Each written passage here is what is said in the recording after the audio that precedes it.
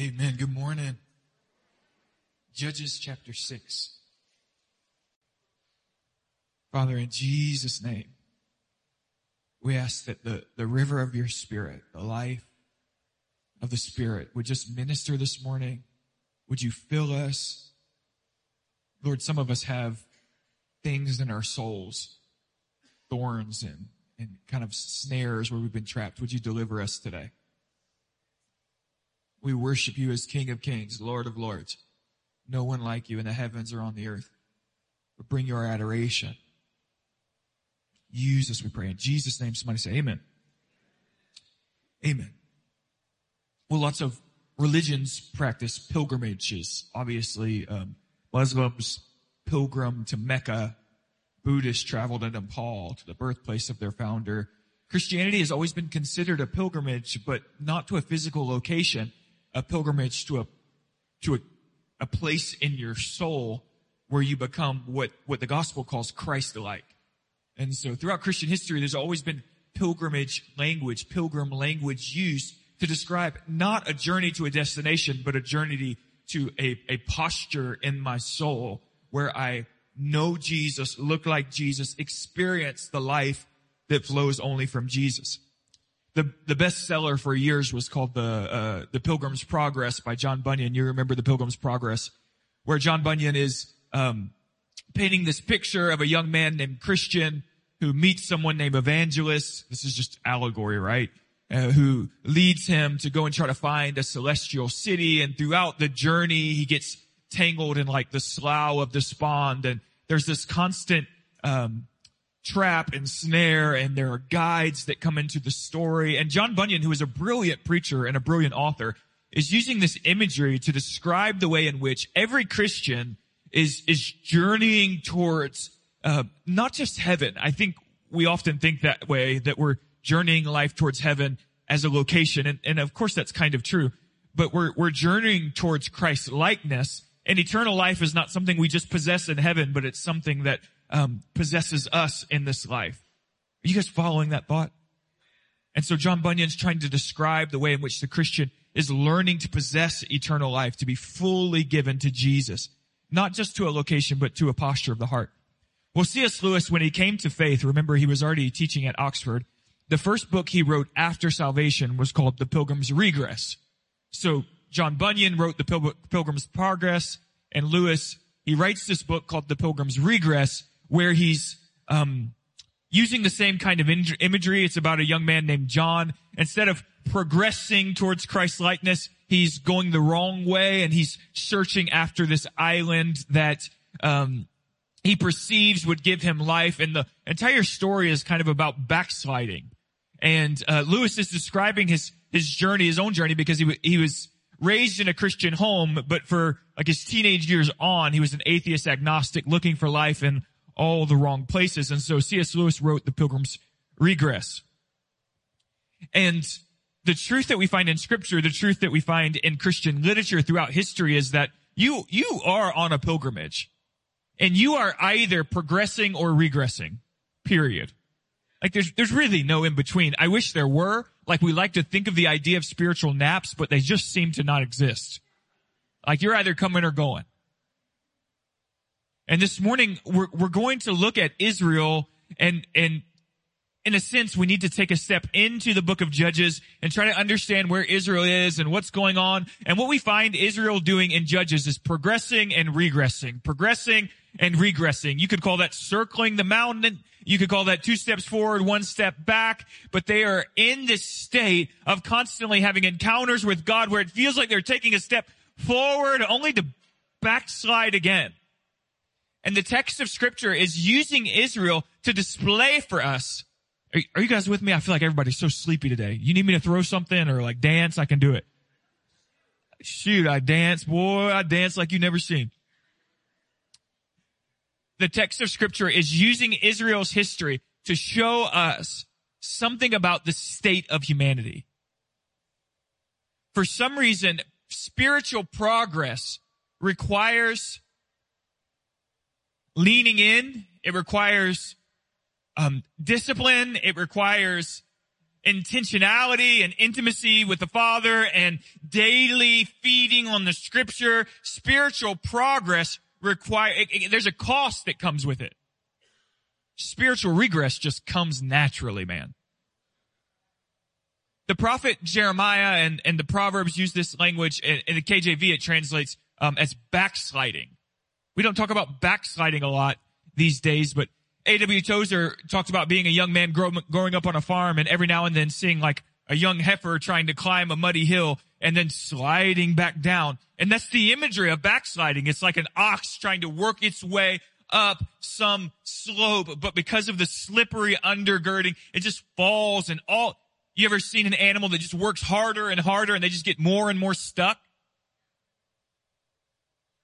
And that seems to be at times our state. We're digging, trying, and then eventually you just kind of lay down and give up because you're so stuck. It's a plain biblical truth.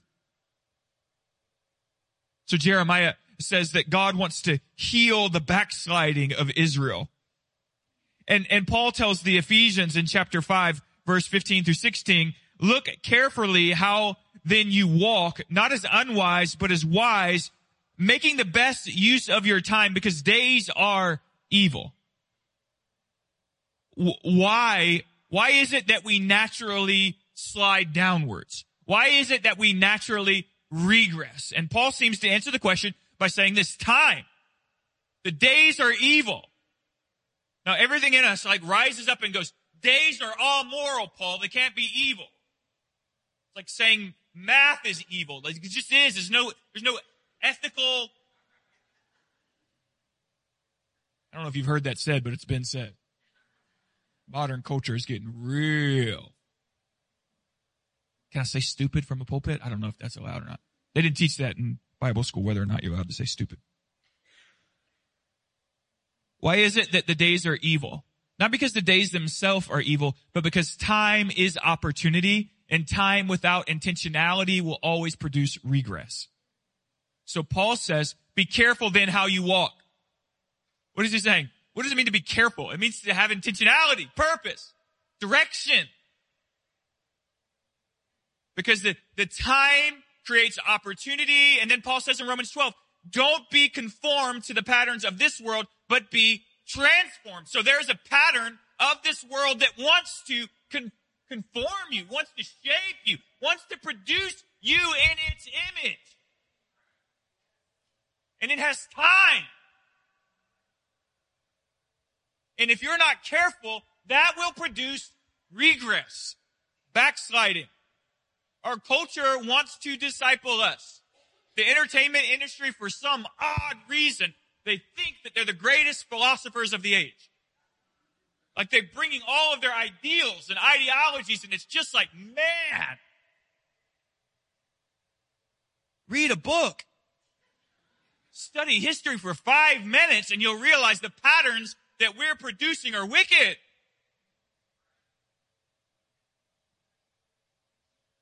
Proverbs 14:14, the backslider in heart will be filled with the fruit of his ways, and a good man will be filled with the fruit of his ways. So we are pilgrims. You are a pilgrim, becoming more like Christ and united with Christ in intimacy and in his life, death, and resurrection. Or you are a pilgrim regressing, heading in the wrong direction, producing the wrong fruit, not being careful and wise in your path. You are either one or the other. And in a room this size, it's obvious that some of us here are regressing.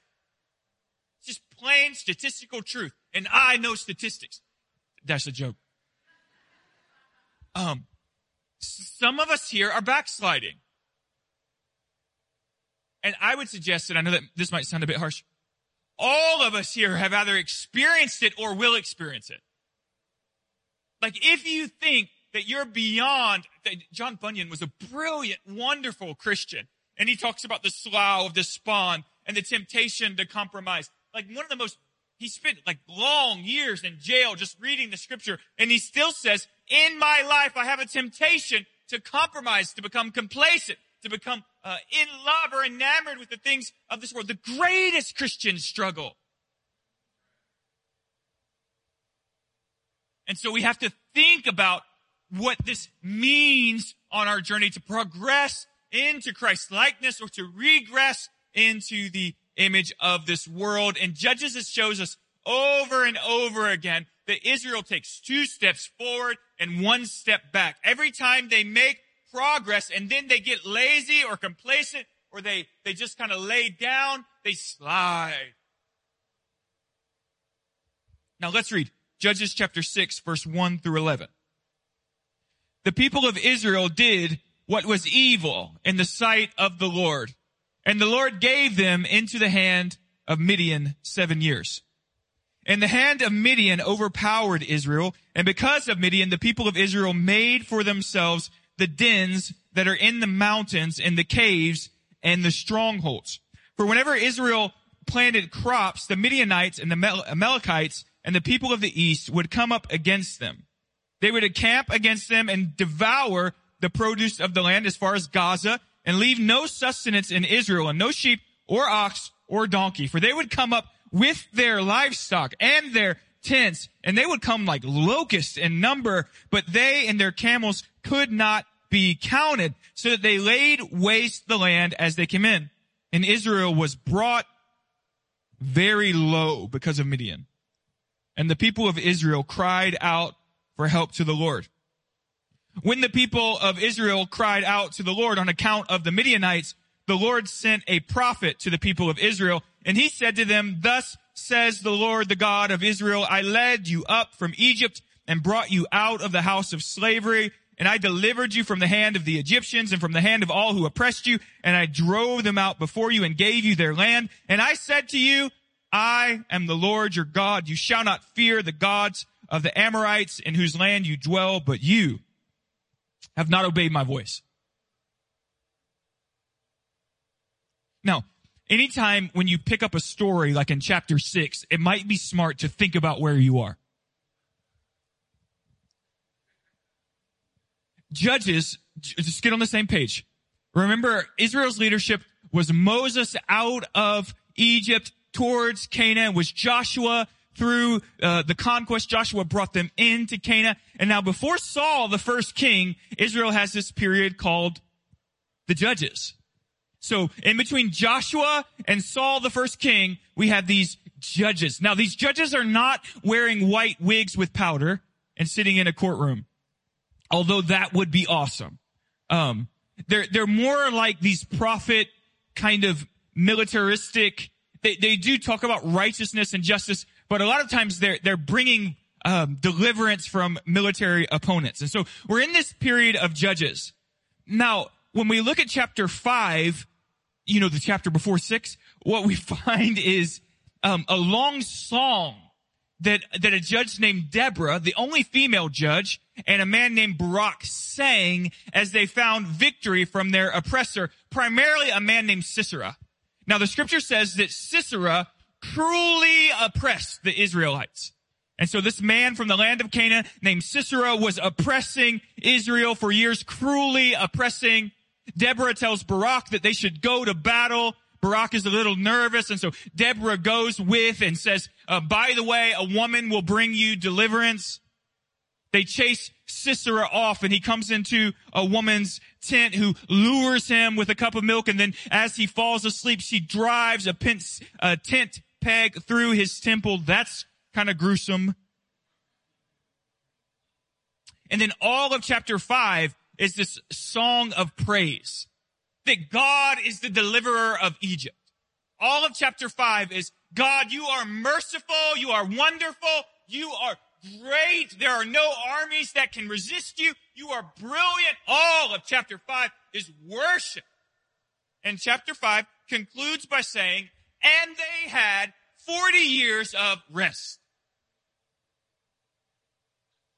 And chapter 6 opens by saying, Israel again did what was evil in the eyes of the Lord, and the Lord gave them into the hands of the Midianites for 7 years. 40 years of rest. Deborah and Barak and revival and victory and songs and worship. But somewhere in the season of rest, they began to slide. In their season of national peace, they became complacent and began to regress. And after the 40 years of rest, because of the regress, the scripture said God gave them into the hands of the Midianites for 7 years. 40 years of rest.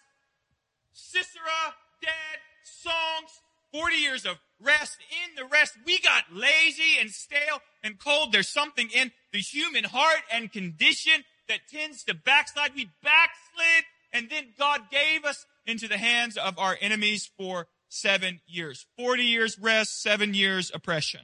The people regressed. The narrative unrolls that God is disciplining his children. The God who loves Israel is allowing Israel to be shaken up because Israel is dead asleep. And sometimes in our lives, God will bring discipline. Hebrews tells us he disciplines those whom he loves. He disciplines us. Things seem to be going so wrong. And it's like God's put an alarm clock on your nap next to your ear, and it's super frustrating, but it's trying to tell you something.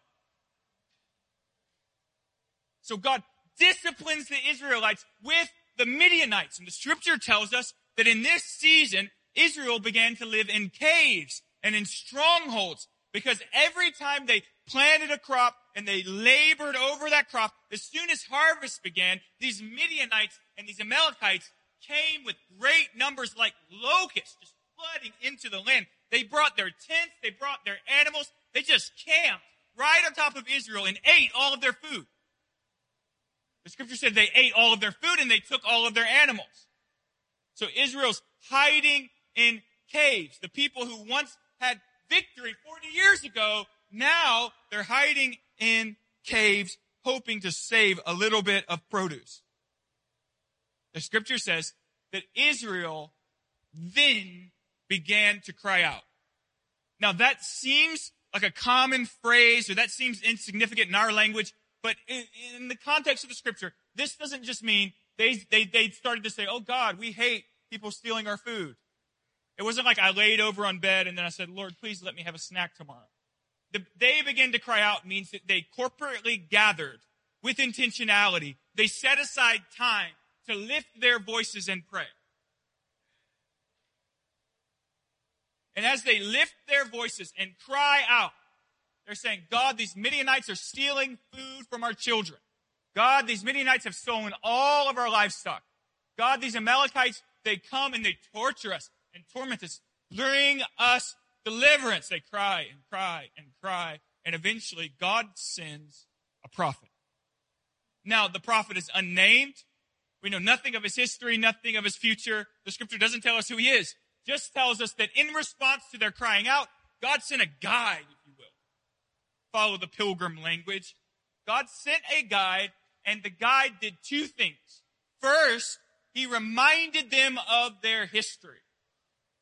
The prophet said, you were brought out of Egypt. You think the Midianites are intimidating? Look at Egypt. You think these Amalekites are strong? Have you seen Pharaoh and his horses and his chariots? I brought you out of slavery. God brought you out of slavery. He brought you through the wilderness, and he said to you, you should not worship the gods of the Canaanites. So God took a people who were in slavery, oppressed, totally broken and empty. He picked them up and he placed them in a land that flowed with milk and honey. And he said to them, you are now a people. You now have a territory. You are my possession and I am yours. Be faithful to me. The prophet gives them their history.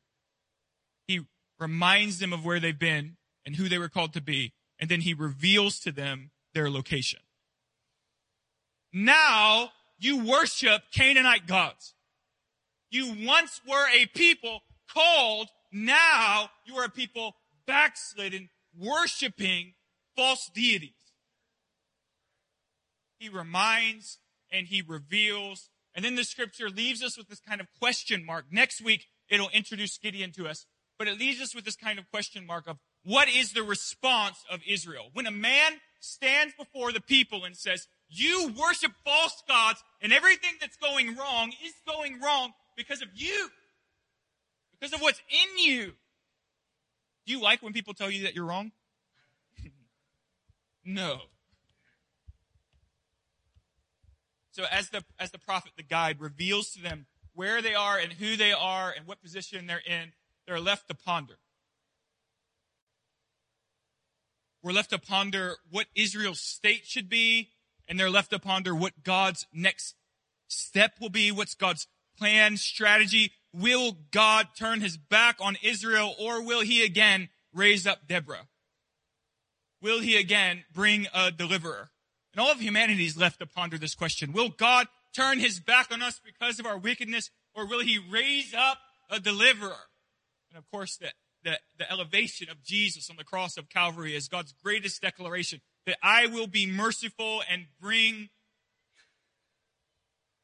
the deliverer. Now, if you follow the line of thought, we're pilgrims on a pilgrimage. From the text of Scripture, what we're finding is that Israel goes 40 years of rest, 7 years back. All of Judges just circles this pattern. Why are we in Israel for 40 years? Or why are we in the wilderness for 40 years? Because we are often shaped by the patterns of this world and led by the desires of the flesh and pressed by culture and pressed by false ideologies, led by wicked philosophers, and we head in the wrong direction. If we embrace this construct that we are on a pilgrimage trying to get to Christ's likeness, some of us are regressing. Israel is regressing. We can look to the text to try to draw a few observations that would help us pivot. Everyone say pivot.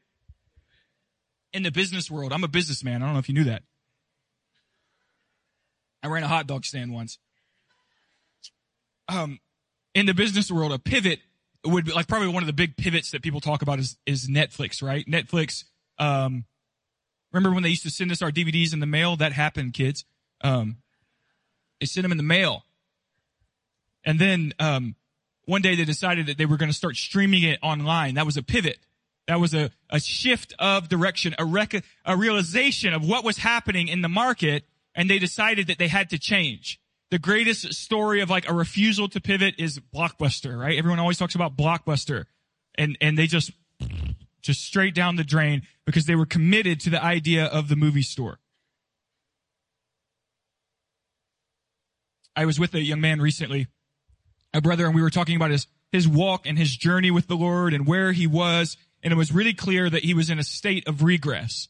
He had some hurt, some sin patterns, and some people in his life had really offended him. And so he began to lean away from church, to lean away from the disciplines. He had kind of entered into this stale state of regress. And as he's talking to me, I found myself beginning to try to coach him into a pivot.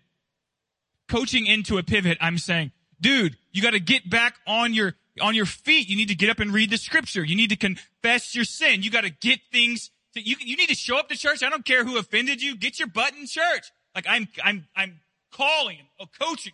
Pivot.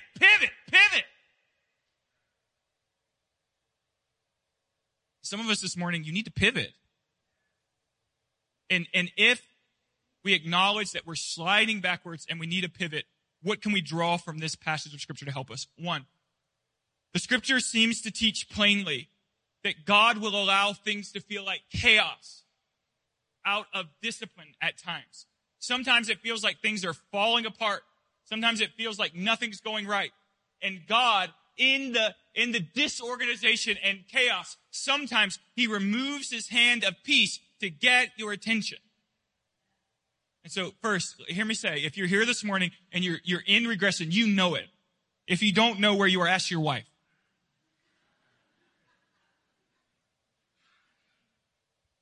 You know it. You've been stuck for years. You come to church, maybe you do a 5-minute devotional in the morning, but you're stuck, you're lifeless, you're going through the motions, you know it.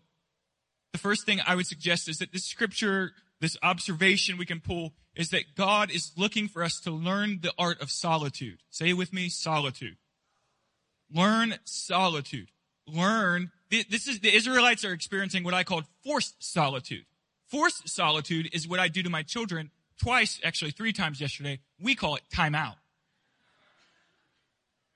go sit in the corner and think about what you did and where your life is going.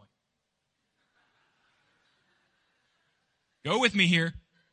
You can backslide and live in rebellion and have God put you in timeout.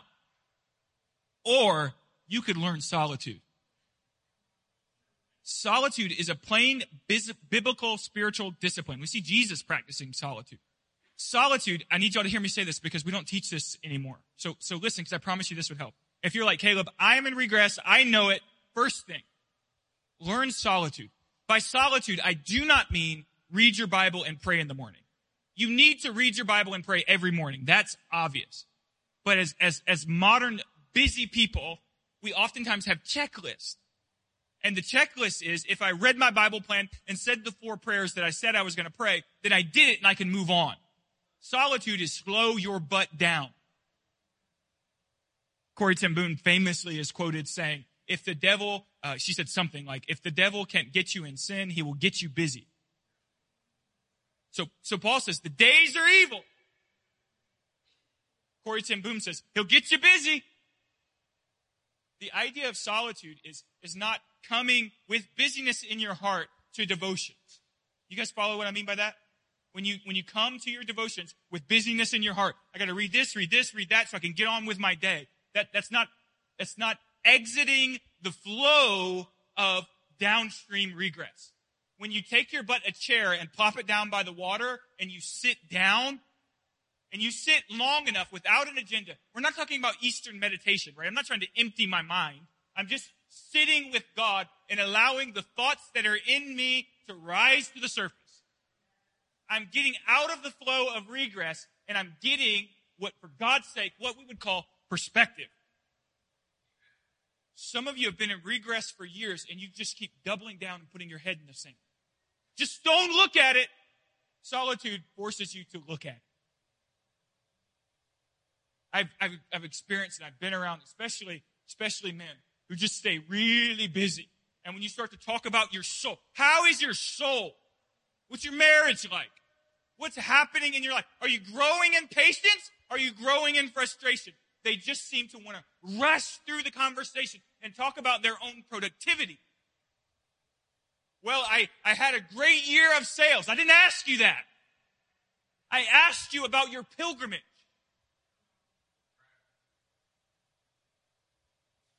Solitude, again, it's not coming with a list of things to do.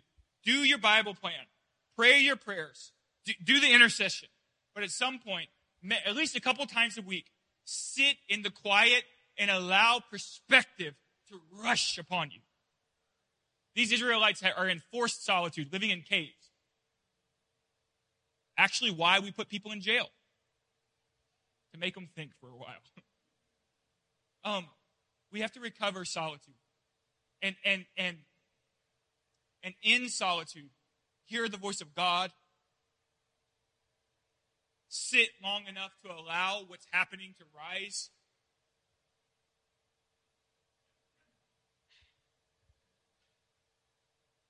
If you need to pivot, the first thing I'm suggesting is embrace solitude. The second thing I think we can find in the text, if you need to pivot, I would suggest finding a guide. Okay, so in all the pilgrimage language, especially Christian pilgrimage language, there's this idea of disciplers. When Paul says, follow me as I follow Christ, he's not saying, literally walk behind me. He's saying, I will guide you into Christ's likeness. I will be your instructor. I'm 3 steps ahead of you, Timothy. Watch me as I grow and learn, as I'm becoming more like Christ. Glean from me. I will forerun and allow you to come behind. Some of you need to learn to find and submit yourself to spiritual authority, to a guide. Now, I'm with you. There's a lot of wacky people in the world. I would not suggest finding your guide on YouTube. But as a church, y'all listen to me. As a church, if we are not the kind of people who can come into the room and say, I'm struggling, and walk up to a brother or sister in the faith and say, can we do coffee this week? Because I got some stuff I'm trying to process. I'm stuck. If we're not those kind of people, we're not doing church. Like the entire model of the church is to be disciples, making disciples. If you 30, 40 years in the faith, it's a requirement that you guide other people. So I think we have a couple problems. I think we like to not admit when we're wrong. We're too arrogant to acknowledge. We skip solitude, so we keep projecting, I've got it all together. Let's talk about my productivity. No, I don't want to talk about my marriage falling apart. I want to talk about my sales numbers. No, I don't want to talk about the way I treat my children. I want to talk about my golf score. We skip solitude, and then we're too arrogant to come to the place where we confess that we need help. Every person in the room, you need to have access to people who have gone before you. Now, this prophet, when they cry out to the Lord, God sends a prophet to do what? Say, this is who you are, this is where you've been, and this is where you are now. You need people in your life who will look you in the face and say, man, you are selfish. Not called to be. God delivered you in his grace. God formed you. He birthed you into his kingdom. But what you're doing right now is not in alignment with where you were called or where you're going. But if we're being honest, you just don't want to hear that. And if I'm being honest, there's seasons where I don't want to hear that. So how do we like seriously ponder what it means to have a disciple-making culture? You cannot be embarrassed about saying to someone, man, I need help. We create platforms, right? Men's ministry is a platform. We have men's small groups to help with certain sins, these platforms. Women's ministry is a platform. Our small groups are platforms. Wednesday night is an opportunity for you to meet people who have walked with Jesus longer than you. And if you think that small groups are just about high-fiving and having nice charcuterie boards, you missed the point. The point was that you rub shoulders with someone who's been on this journey longer than you and could say to you, follow me, I got you. Your marriage is falling apart. I've been through that. You're struggling with pornography, delivered of that. I can help you with that. You're struggling with selfishness. Man, let me show you some scriptures. Let me help you. You've got to rub shoulders with people who have walked with Jesus longer, faithfully, and you've got to be willing to listen. Now, let me say this one word of warning. Do not ask me to coffee and sit there and lie to my face about how you're doing. Waste of my time.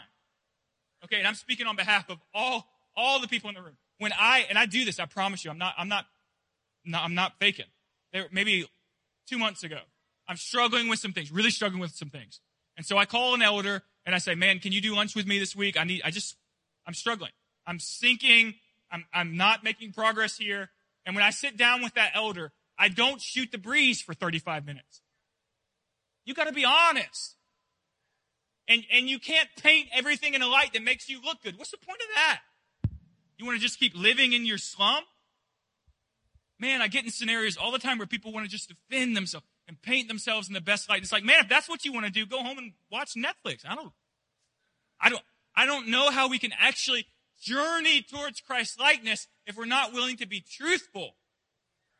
And so I sit down with the elder and I got to say, this is what I did and this is what I said and this is how I felt and I'm repenting and confessing and what do you think? How do I need to respond? What needs to change in me? I've got to be transparent.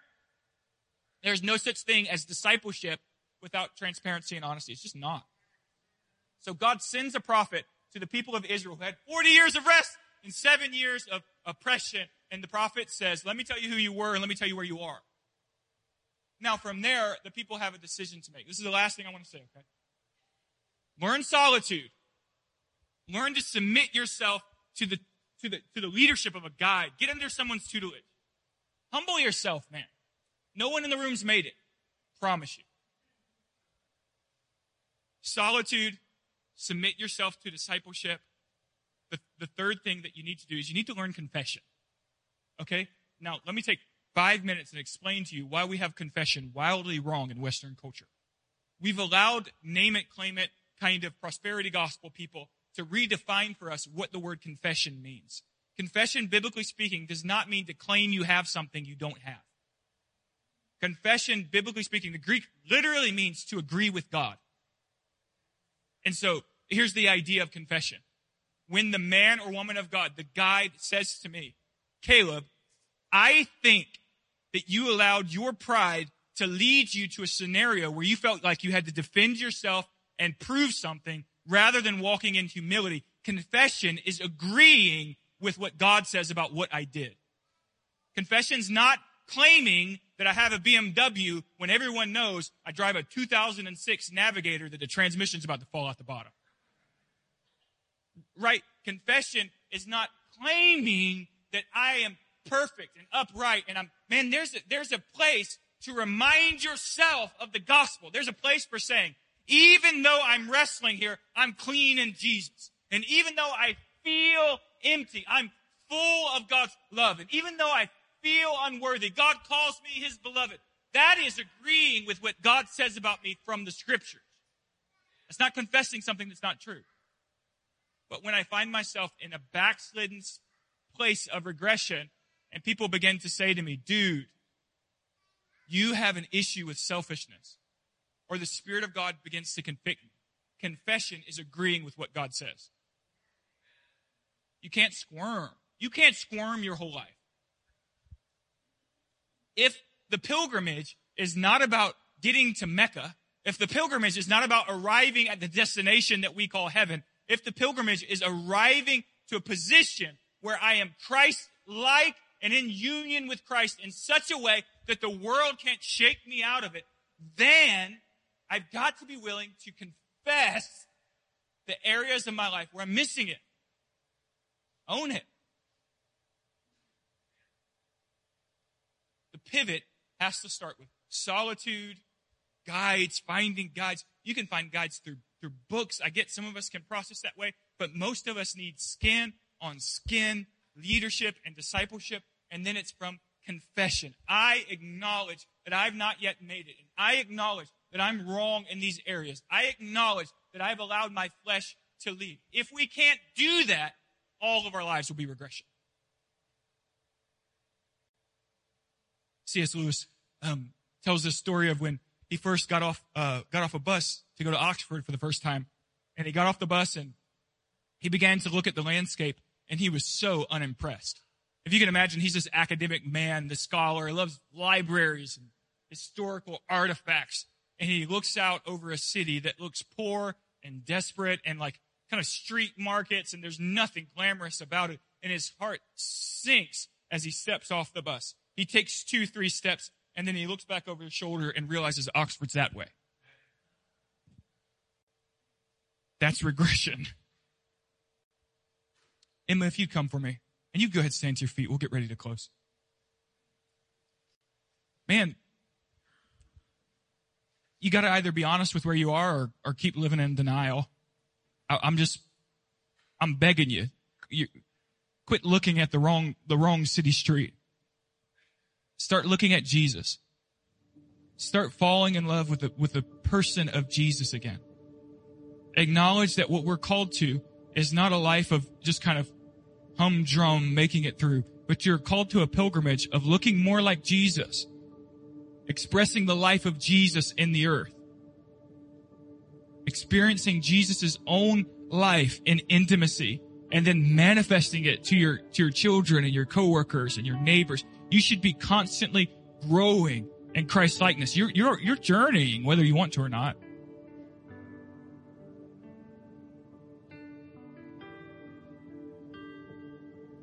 So this morning, I just want to sing for a minute. We'll open the altars, altar team, if you want to get in place. And if you just feel stuck, if you're like, man, I don't know why, I don't know what's going on, but I just feel stuck. I feel like I'm backsliding. I feel frustrated, like I can't get forward. If that's you, we want to invite you, man, just come kneel in the altar. Just be in the presence of the Lord. Maybe confess sin if you need to confess sin. The altar's open if that's you, if you want to come.